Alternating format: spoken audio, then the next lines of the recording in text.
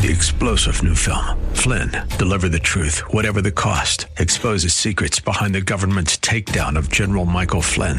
Flynn knew what the intel world had been up to. He ordered the first audit of the use of contractors. This set off alarm bells. He told the truth. He was the most dangerous person for Donald Trump to hire. They had to get rid of Flynn. Flynn, deliver the truth, whatever the cost. Available now. Watch it today. Go to salemnow.com. salemnow.com. Putting on Christ-likeness. What that means and what that looks like is the subject of today's broadcast of Abounding Grace with Pastor Gary Wagner from Reformed Heritage Church in San Jose. Join us.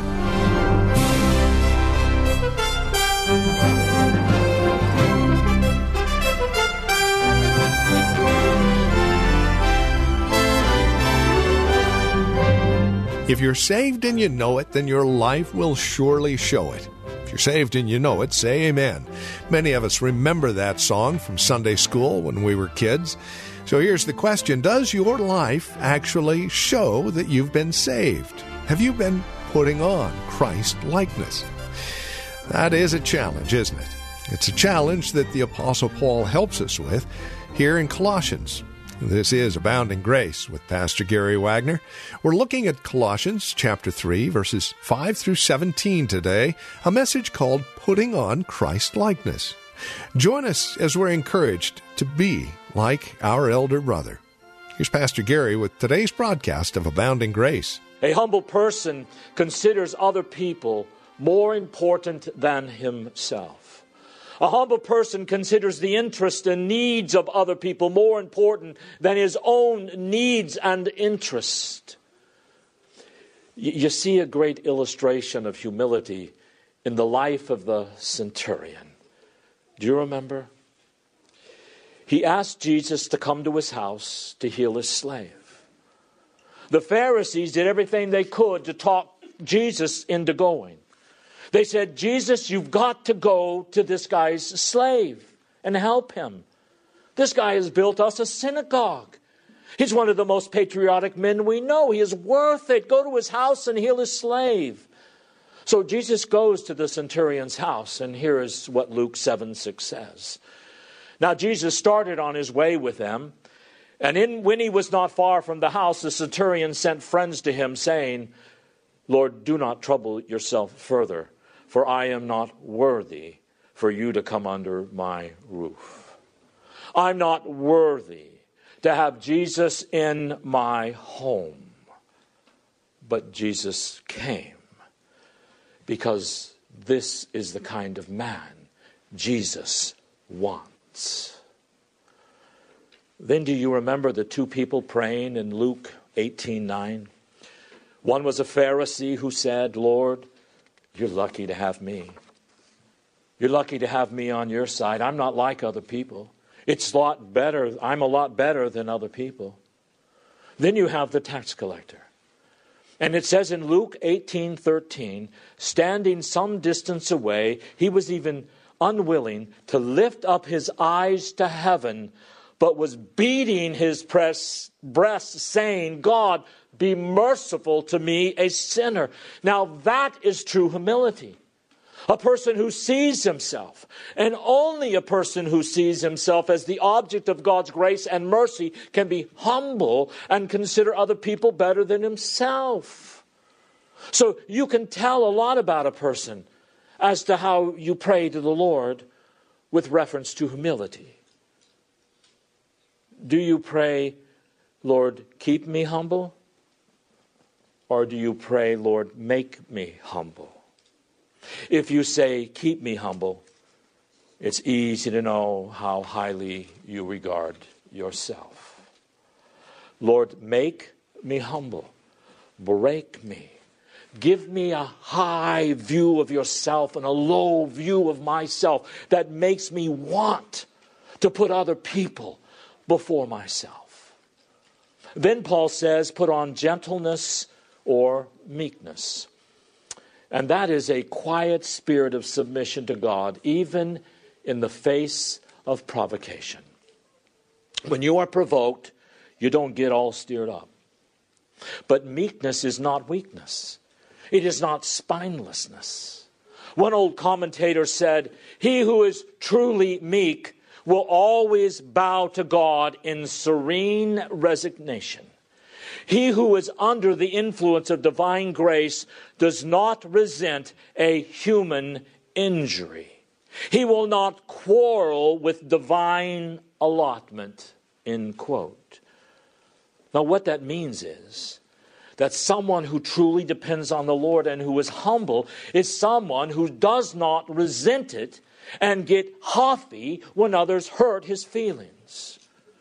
And he has no quarrel with God or with whatever God chooses to bring into his life. That, brethren, is a meek person. Then we are to put on patience. Now remember, all of these qualities were manifested perfectly in Jesus. We are to put on long suffering. What is that? That is the resolute refusal to retaliate, which is actually the natural response of the unbeliever. You hurt me. I'm going to hurt you. It's not fair. You're not going to get away with that.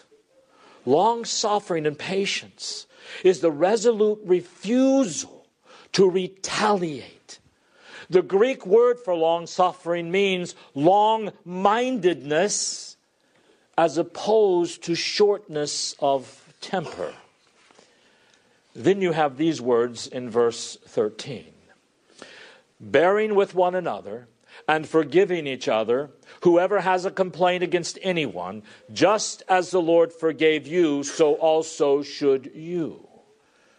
Here's another virtue of Christ you are to put on, and that is mutual forbearance, enduring one another, bearing with one another, putting up with one another. That is such practical counsel, and yet it is so rarely practiced in churches today. Just put up with one another. You hurt my feelings. You said something I don't like, or you offended me. It's almost as if we believe the worst sin anyone can commit is to offend me or to offend you. And actually, it's like we are on the hunt for people to offend us. Don't worry about this. Pray that someone will put up with you as you put up with each other. Then there is mutual forgiveness. Now it says here to forgive each other. But it says literally in Greek, and this can be misunderstood today in our highly psychologized world, it says forgiving yourselves. Now don't interpret that in light of modern psychology that says you've got to forgive yourself. The problem with the person who's going through stress and strain after the breakup of a marriage or whatever is that he has forgiven everyone else, but he has not forgiven himself for these terrible sins he has committed against his wife. Listen, when you commit a terrible sin, you cry out to the one against whom you have sinned to forgive you and to have mercy on you and to wash you clean in the blood of the Lord Jesus Christ. And then don't you ever forgive yourself. Don't ever forgive yourself. I don't care what psychologists say today. I mean, who do you think you are? I forgive myself.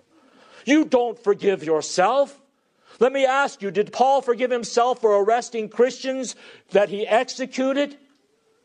No, every time he thought about persecuting Christians after he became a Christian, it broke him. He could never forgive himself. Don't even think about forgiving yourself. That's not the issue. The issue is, has God forgiven you? Whatever sin you committed against someone, be ashamed of it whenever you think of it for the rest of your life. So he's not saying forgive yourself in that sense. He is talking to the church, and he is simply saying forgive each other. Forgive yourselves. Do you see? Forgive each other in the body of Christ. If someone has a petty quarrel against you, or you have a petty quarrel against someone, Don't justify your unwillingness to forgive that person. Just forgive him. And sometimes forgive them even before they ask. Let love cover a multitude of sins. This forbearance with each other, putting up with each other and forgiving each other, is to characterize all relationships in the body of Christ with each other. It says in verse 13 that we are to forgive each other just as the Lord forgave you, so also should you. Now, how did the Lord forgive you? Did he wait until you deserved it? Did he wait until your life was such that you were ready to receive it? While you were yet sinners, Christ died for you. And the forgiveness he gives to us is free and gracious and without merit. He forgives those who do not deserve it. He forgives those who are not worthy of it. He forgives those who don't fully appreciate it. That's how free and open-handed the Lord Jesus Christ is in his forgiveness of sinners. It is that open-handedness and that freedom and that graciousness that is to mark the way we forgive each other in the church. We don't always have to wait to forgive. By the way, here is where Paul explicitly refers to this virtue to Christ likeness. This is the way Christ lived, he says. This is the way Christ is right now, and this is the way that you and I are to be. This is the way you can be because you are a new person in Christ. And also here Paul refers to the Lord Jesus Christ as God. There's a great book called The Lord of Glory by Benjamin Warfield, in which he goes through every book in the New Testament and he tells you what it teaches about Christ. Great book.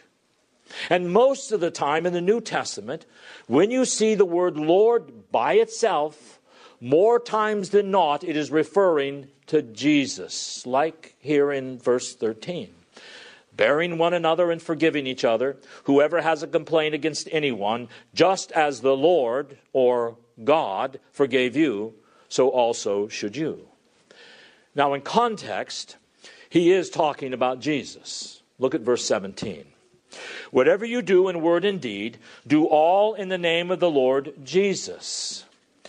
So here you have Paul emphasizing again that it is Jesus Christ that forgives sins. And that is his proof that Jesus is God, because of course, only God can forgive sin. And the Lord Jesus Christ forgives sins. Why? Because he is God. So if you're going to deal with God, you are going to have to deal with him through Jesus. And when you deal with Jesus, you are dealing with God himself. So put on these virtues. You can do it as Christians. I can do all things through Christ who strengthens me. Why? Because you have put off the old self and you have put on the new self. You now have the power of the Holy Spirit, and you can say no when you need to say no, and you can say yes when you need to say yes. The Holy Spirit has planted the fruit of the Spirit in your life. And now you can manifest these things and be consistent with them. So Paul says, do it. That is what Paul is saying here. Then Paul speaks of the love of Christ in verse 14. He says, beyond all of these things, put on love, which is the perfect bond of unity, or more literally, which is the unifying bond of completeness. So as important as all these other Christ-like virtues are, beyond all these things, put on love, which is the unifying bond of completeness. Now, he is continuing his metaphor of putting on a new set of clothes in this Christ-likeness, and he says, above everything else, put on love, without which you as an individual, nor the whole body of Christ, will be complete. And if the body of Christ is not complete, it will not be protected against the seducers. Remember, this is actually one of the first messages I preached on the book of Colossians.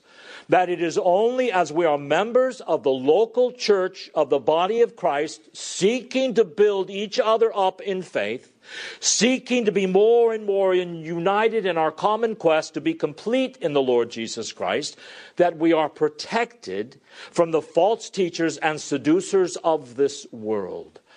And that is why he is saying, above all else, put on love.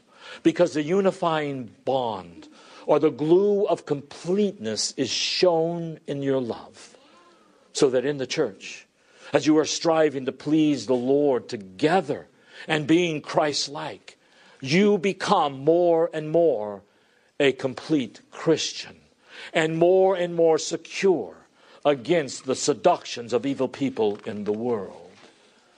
And also, he says, above everything else, put on love, because conformity to these demands, do this, this, and this, is nothing but dutiful external harmony, and it is not a Christ-likeness. If love is not in it. I mean, you could say, I've got to obey this law, and I've got to live this way, and this is the way I have to behave, because that's the way Jesus did. And then you really work hard to do it. But there's no real love that grows in your heart and manifests itself in your life for God and for other people. Then all of that is just external, ugly, cheap imitation. And that is why he says, above everything else I have just told you, put on love. Do you remember what Paul said in 1 Corinthians 13, that great love chapter? You know, every time I read those first 3 verses, I'm just amazed at what they say. Paul says, if I speak with the tongues of men and angels, but do not have love, I have become a noisy gong or a clanging cymbal. In other words, if I have the miraculous spiritual gift to speak in tongues I have never learned, even the language of angels, but if my life is not characterized by love, all of that highfalutin talk is just a noisy gong and a clanging cymbal. But he keeps going deeper, and he says, and if I have the gift of prophecy and know all mysteries and have all knowledge, and if I have all faith so as to remove mountains, but I do not have love, it profits me nothing. He said, I have the gift of prophecy. I can foretell the future. I can be a powerful preacher. I can know all the aspects of the mysterious revelations of God and have a knowledge that is profound, superior to everyone else's. And I can have a faith that moves mountains. But if my life is not characterized by love, all of this is valueless. He could go on all day without saying the next thing. He says, if I give all of my possessions to feed the poor, and if I deliver my body to be burned but do not have love, it profits me nothing. He says, if I sell my house and my car, give all my possessions to feed the poor people, and if I die in a war or whatever to protect others or rescue someone from a burning building, but if my life is not characterized by the most excellent gift of all called love, it profits me nothing. In 1 Corinthians 8, he said, knowledge or knowledge without love makes arrogant, but love edifies. If anyone supposes he knows something, he is not known yet as he ought to know. But if anyone loves God, he is known by him. Now, Paul is not here driving a wedge between knowledge and love, but he is saying that knowledge without love makes you cocky, and you might think you know a lot of things, but you really know nothing if love is not there. Now, what is love? Love is an intelligent, purposefully self-giving. It is the giving of yourself to meet the needs of another person.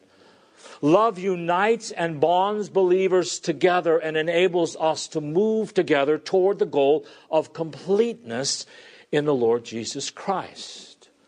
Self-giving, if it is really love. It will even be when it is inconvenient. How often do we practice the giving of ourselves and our energy only when it is convenient for us to do so? You know, it fits our schedule. It fits our pocketbook, etc. Loving giving of ourselves is done when it is inconvenient, difficult, expensive, and even unappreciated. 1 John 3:16 and following says, "We know love by this, that He, Jesus, laid down His life for us, and we ought to lay down our lives for the brethren." Now you have to admit that's never convenient, right?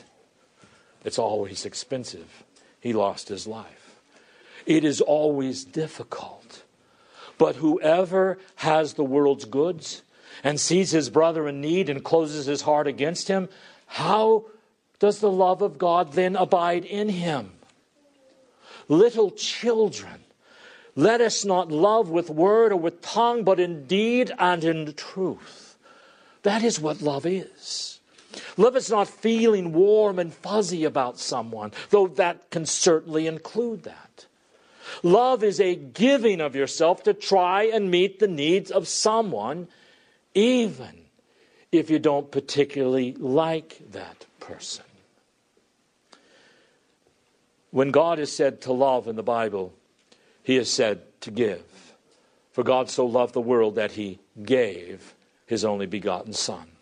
God demonstrated His love toward us in that while we were yet sinners, Christ died for the ungodly. Beloved, you have a great opportunity to manifest this Christ-like love toward others. It's not always convenient. It is sometimes expensive. But you have a great opportunity to pursue this Christ-likeness of love, this unifying bond that makes us all complete by the giving of yourself for the sake of others when you see or hear of a need. And it is not intellectual knowledge. It is not philosophy of obedience to human traditions that strengthens us, that unites us, that leads us toward our goal. It is a Christ-like love for one another that is spontaneous response to God's love for us. We love, says the Bible. Why? Because He first loved us. Well, in verse 15, Paul moves from the love of Christ to the peace of Christ. And he says this, "Let the peace of Christ rule in your hearts, to which indeed you were called in one body, and be thankful." Now, what is this peace? Let the peace of Christ rule in your heart. Above all, put on the love, and now let the peace of Christ rule in your heart. Well, this peace is something only Christ can give. And Jesus said, "I give unto you, not as the world gives, I give unto you, so do not let your heart be troubled, neither let them be afraid." This is a peace from God that surpasses all comprehension, that stands guard over our hearts and minds in Christ Jesus. And when He says, "Let the peace of Christ reign among you," He is speaking to them as individual and as a corporate body, to their experience as individuals and their experience as a church of believers. What is this peace of Christ in the believer's heart?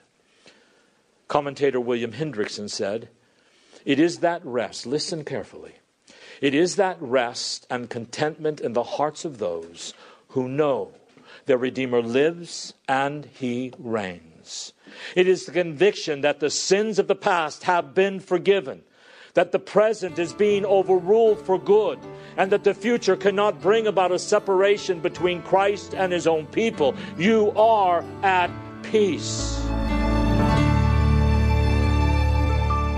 Well, that's all the time we have. This has been Abounding Grace with Pastor Gary Wagner, the ministry of Reformed Heritage Church in San Jose. It is our goal and desire that you would abound in grace through the preaching and teaching of God's Word. And that is why we come to you on a daily basis. Now, as we close out our time together, we also realize that some of these messages that are presented here on Abounding Grace are well worth reviewing again at your convenience. Maybe you joined us a bit late. Well, we have copies on CD. They're just $5. Mention today's date as you call or write to us. Here's how to get in touch with us. The phone number is 408-866-5607. That's 408-866-5607. You're welcome to also visit our website, learn a bit more about us. We're at reformedheritage.org. Again, reformedheritage.org. And then, of course, if you would love to partner with us, if you're feeling led of the Lord to become a financial partner with us as we continue this ministry here on this station, please write to us at PMB number 402. And the address is 1484 Pollard Road, Los Gatos, California. The zip code is 95032. Or, again, simply call us, 408-866-5607. That's 408-866-5607. You're also welcome to join us for worship. Sunday services here at Reformed Heritage Church are at 5055 Lone Hill Road in Los Gatos. We meet at the Lone Hill Church 2 in the afternoon. Directions can be found at reformedheritage.org or by, again, calling 408-866-5607. We thank you for joining us and trust we'll see you again next time we get together for another broadcast of Abounding Grace with Pastor Gary Wagner.